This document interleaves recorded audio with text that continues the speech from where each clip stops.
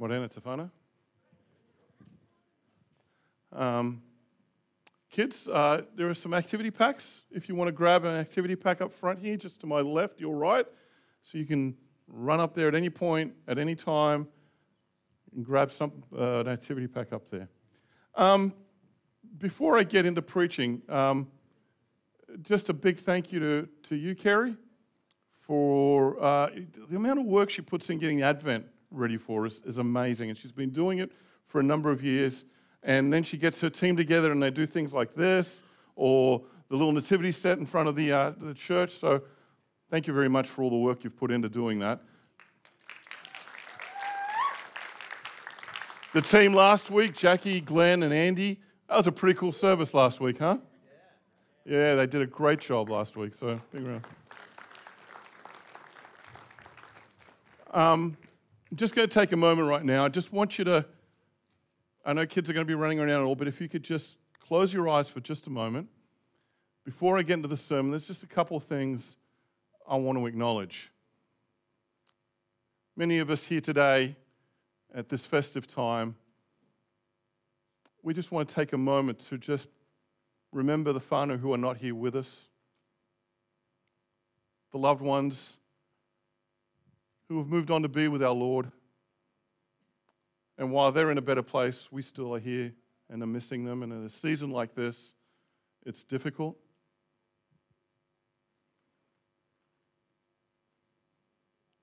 And I pray the Lord just blesses you in this time.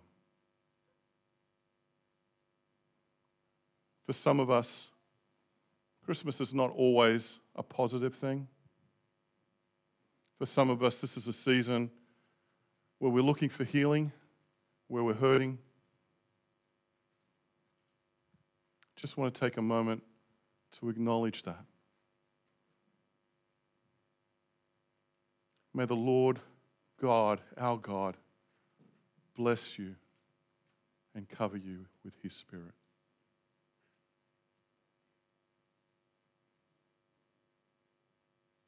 Father God, I just want to lift up our hearts to you this week. It is a joyous time. We are reminded of Jesus. We are reminded of what you have done for us, Lord. And we're about to hear the story again and be reminded of this. But this is also a time of family, of coming together. And for some of us, this has been a rough year. And for some of us, Christmas is not what it used to be.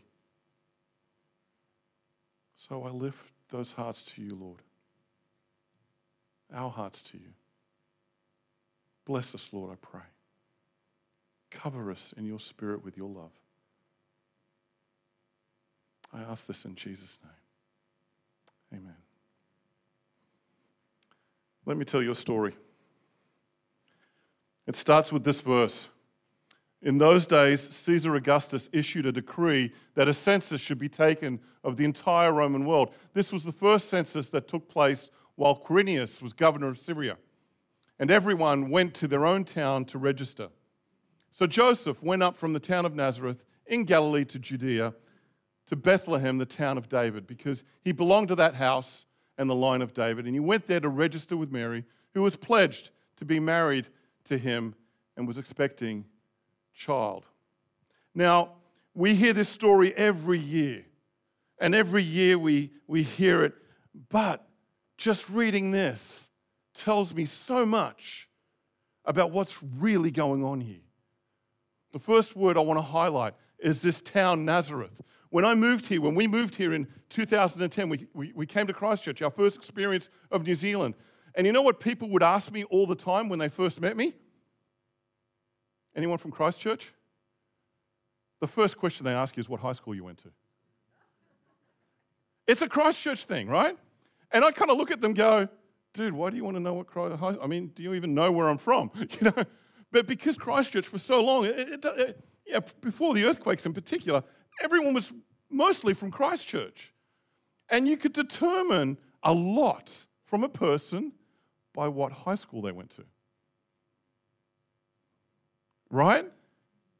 So, and I was just like, oh, how do you, if you go to Wellington and you're hanging out and they ask you, where do you live? And you say, Nai,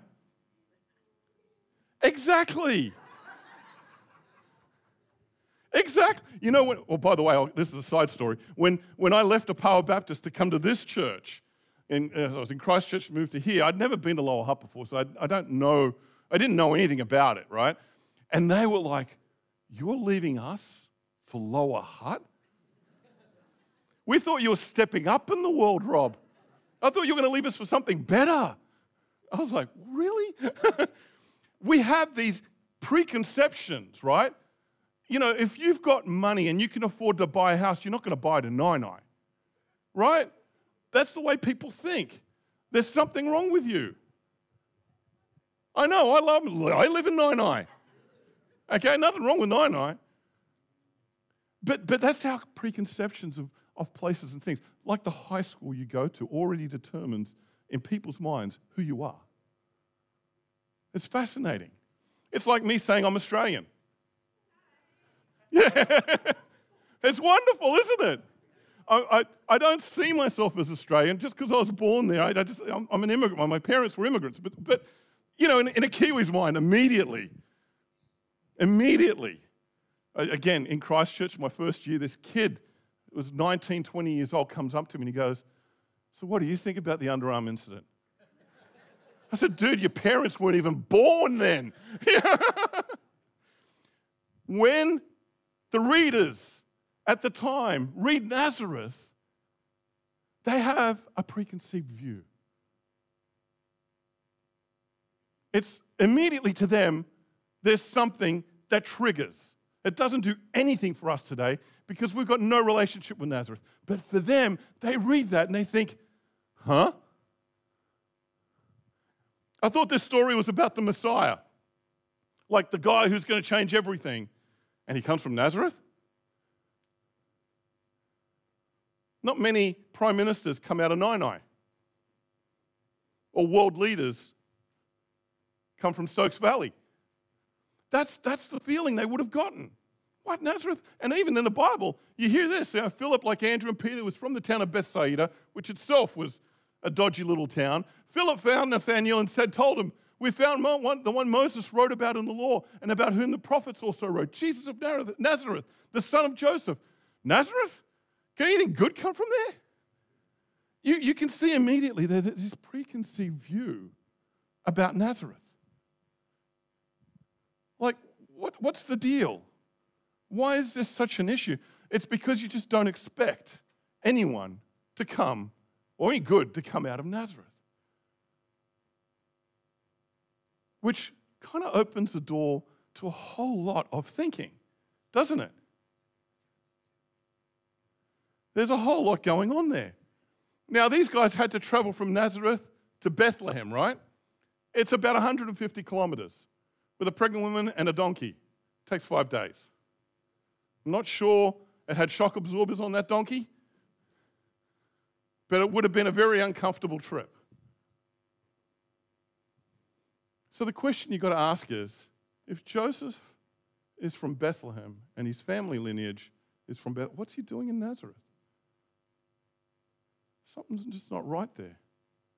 Which leads me to the second word, pledged. They were pledged to be married. Basically, it means they weren't married.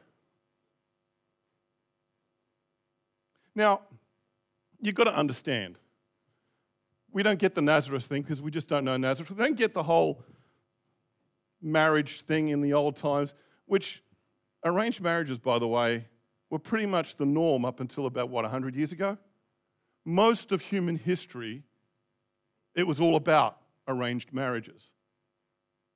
And this would have been no different. In fact, ancient times, it was the way to go. And so the way it worked, especially in Jewish society at this time, was they send the kids off to school, primary school, Beth Shapher. They'd go there till the age of 12, after which they would then follow, the boys would follow in most probably their father's profession. The girls would learn how to be good at home, and they'd be married. If you were really, really, really, really, really smart, you would stay on for high school. But this is not school like we know it today. You didn't learn geography, you didn't learn science. French wasn't a thing at the time. They had to memorize the first 5 books of the Bible so that everybody by the age of 12 understood the law. And if you're really, really good at it, they'll let you go on and study the prophets, study some of the rabbinic teachings. And if you're really, really, really, really good, you become a rabbi. But that was like the 1% of the 1%. All the kids, by the time they hit 12, were out. Now, parents would organize from a very early age who the kids would marry. They would negotiate amongst themselves with other parents which kid was going to marry which kid. And by the time they turned 12, it would be formalized. A year before, or the last year of school, they'd be formalized as a pledge. Now, this pledge was not like we consider, engagements today where you get a nice little ring and then you go look for venues. This is far more intensive. It would involve promises. You would almost think of it as a contractual agreement. They wouldn't have thought of it like that back then, but we would see it and think, yep, it would take a lot for that to break. And we've got to understand, we think it's archaic today. I'm very grateful that I have happened to choose my wife. Because if we're up to my mum, it most probably wouldn't be the case. She would want some good Italian girl. So I'm grateful to God that I have the choice to choose my wife. But for most of humanity's history, that was not the case. She won't. By the way, Mum doesn't agree to that now, does she? She's like, Monica's the best thing ever. Yeah, not when we were dating at the time. But anyway, this foreign girl, who's this? And parents are like that. But the reality was that's the way it was. They were pledged to be married. Now, the strange thing about this pledge in this situation is that Joseph's family heritage line is down in Bethlehem. He's up in Nazareth, where Mary's family's from. That's unusual. And so, you've got to kind of assume, what's going on here? Why is Joseph in Nazareth and not in Bethlehem? Well, there's a lot of speculation around this, but the more obvious answers are that his father most probably died when he was young, and his mother was either a widow or divorced and would have had to have left the family home. Now, there's a reason why the Bible talks a lot about caring for the widow, because this was something that society did not do. Did not do at all. We're in Morocco.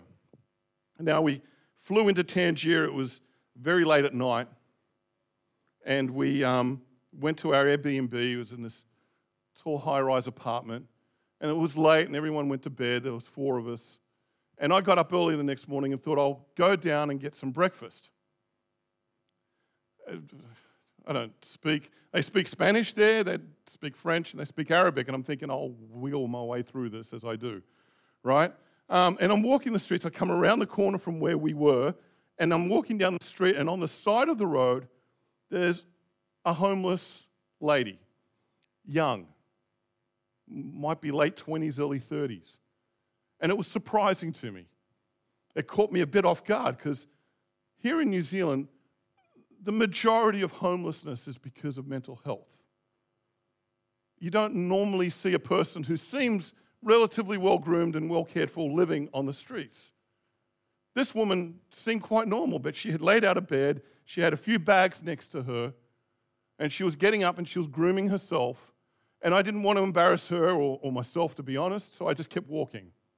Went and got all the stuff for breakfast, and then I started walking back. When I walked back to the spot where she wasn't there. But there was a 2 or 3-year-old girl propped up against the wall. I hadn't seen her when I walked by. She must have been still in the blankets, sleeping. But she was up, rubbing her eyes, just getting the sleep out of it. Mum had gone, and she was just quietly, her hair a little bit disheveled, and sat up against the wall. And it shocked me to no end. We would never see that in New Zealand. We would never see that in Australia. Why? Because we have a system in place that doesn't allow for that to happen. It may happen, but it's very rare. And I couldn't get the image out of my head. This little girl propped up against a cold wall in the middle of a street as if it's normal. So we were going out for a tour that day, and I asked the guide, I pulled him aside, I said, hey, look, I saw this morning. What's going on? And he said to me, she's either divorced or she's a widow. I'm like, really? Like, don't you have things in place? And he just kind of looked at me like I was strange asking these questions. In a society that's ancient, that's old, like Morocco, they haven't changed the attitudes that they most probably still had in biblical times. Where if you're a widow and you've got no family support, or you're divorced, you're an outcast. And so you've got to go make your own way. And then Jesus came along and changed that completely. He said, we can't keep doing this. The feeling here is that Joseph most probably was there because either his mother was an outcast or he was an outcast. But he's got to make his way back. And get this, he's got to go back with his pregnant girlfriend. There's a reason why, especially in Jewish society, but most of the ancient cultures wanted their kids to get married young. 13 was the age of when they became aware, and we don't want them getting pregnant because that's a social pariah. There's nothing worse than an out-of-wedlock pregnancy. So let's get them married, get them sorted. That way, it's all legit.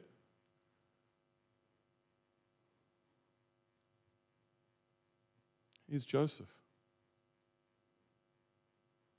Going back to a home that most probably didn't want him there, with his girlfriend, pregnant, and they're like, 13 years old? And by the way, it's a fascinating thing. When we think about it today, we don't quit because we know the story so well. But when it says the Holy Spirit got her pregnant, I can imagine what the teachers of the law would have said in those days. What are you talking about? There's nothing in the Bible that states God impregnates women. Where did this come from? This is Greek mythology. This is Zeus doing his thing. It's Persian mythology. It's Babylonian mythology. This is not God. You imagine how poor Mary had to deal with it, or poor Joseph who had to deal with it, because the teachers of the law would never buy into something. They think this is crazy. Because there is no there's no instance in the Bible where this seems to happen. Matthew unpacks it a little bit more. He says, Mary was pledged to be married to Joseph, but before they came together, she was found to be pregnant through the Holy Spirit. Because Joseph, her husband, was faithful to the law and did not want to expose her to the public disgrace, he had in mind to divorce her quietly. When you're pledged, it's a divorce. You've got to untie the whole thing. And this would have been all he could do. But the Lord said, no. Stick it out. So this is the story that we take for granted, but this couple went through a lot. This Christmas that we celebrate in a great way, and we do because it is a joyous time. It is an absolutely joy, but we forget that what Mary and Joseph had to go through, from where they come from what society would have most probably put upon them at the time. And when we talk about the inn, let's go to this. We got Joseph who went up to Nazareth. They were pledged to be married, and while they were there, the time came for the baby to be born, and she gave birth to her first son, and a firstborn, a son. She wrapped him in cloths, placed him in a manger, and because there was no guest room available for him, we've had this idea that it's an inn. But the thing is, Bethlehem's not like got a road with a whole lot of motels that you just go around knocking on, with no vacancy signs out the front. I mean, it's a cute image, but it didn't work like that. While they were roadside inns. They were family homes. And unlike us today, again, you've got to kind of think, it's kind of crazy because it's a different world. Today, we all have bedrooms. Homes back then didn't have bedrooms. They had one room, and everyone slept in it. Think about, American Indians in their teepee. They all slept in the teepee. It's the same concept. In the ancient world, they all slept in a room. Only very, very, very wealthy people had multiple rooms. Majority of people just had the one big room, sometimes maybe two rooms. And in this case, because they're all going to Bethlehem, because the family came together, this was a family event. Everyone was going to Uncle Joe's for the Bethlehem census time. But the problem was, the family would have nothing to do with them. Can you imagine a young couple showing up, one pregnant, and you're telling them, we've got no room here on the floor for you? It's not like there's no bedroom available, because there is no bedroom. It's just an open room. But we're not going to let you sleep with us. There's no room for you. Houses would have looked like this. There's a typical kind of street scene. And as you can see, something like this, the person's home that they're going to is someone who could house most of the family. They can all go there. It's what they call an upper room. You go up off the ground because the roads were kind of full of dust and dirt and animals, lots of animals. And you see this little alcove at the bottom, here on the right. That's where they would have put their pets, their cattle, their sheep, the horse, whatever they had would go there. They have a little trough with food and stuff in it, hay and water, and that's where Mary and Joseph ended up. So when you think, let's non-sterilize this, she's giving birth basically on the side of the road. Because in front of her, there are people going back and forth, doing their thing. Now, of course, it's different times, sure. And on top of that, the law would have stated that she would have been unclean after she gave birth, so she would have had to stay there for 7 days, at the very least. And upstairs, the family are partying away. And it's a rough time for him, hey? And you've got to ask the question, why Jesus? How much trust do you think he needs to have for this plan to work out? The greatest plan in all human history, the plan of salvation, is entrusted to unwed teenage nobodies, rejected by their own families, rejected and left on the side. Jesus chose to bring about the greatest plan through them. This story doesn't tell us what we need to do to get to God. It shows us how much God will do to get to us. He will do anything to reach you.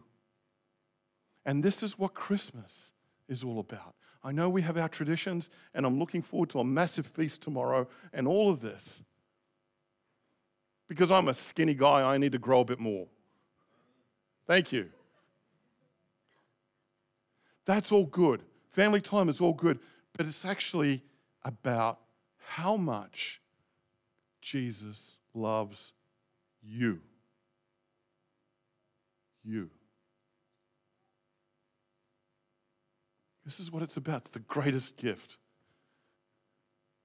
And he didn't just live aloft from where his parents were from. He lived with them in Nazareth. He allowed to be born in that little alcove on the side of the road. He allowed himself to be raised by these people. That if you're from Wellington, you'd think they're from Nainai. Or if you're in New Zealand, like they're from Australia. Whatever the case is. He endured it as much as his parents did. He endured it all the way to the cross. This is the greatest gift. And the greatest gift is that you are loved. So, as you head out today, I know for some of you, you might be carrying a heavy heart. Some of you might be feeling a little bit, nah. Others of you are thinking, oh, I've got to cook. I've got to get things ready. Just take a moment. Put everything aside. Let the Lord embrace you. Let him cover you. And let yourself be known that you are loved dearly in this season. Amen. I ask our music team to come up.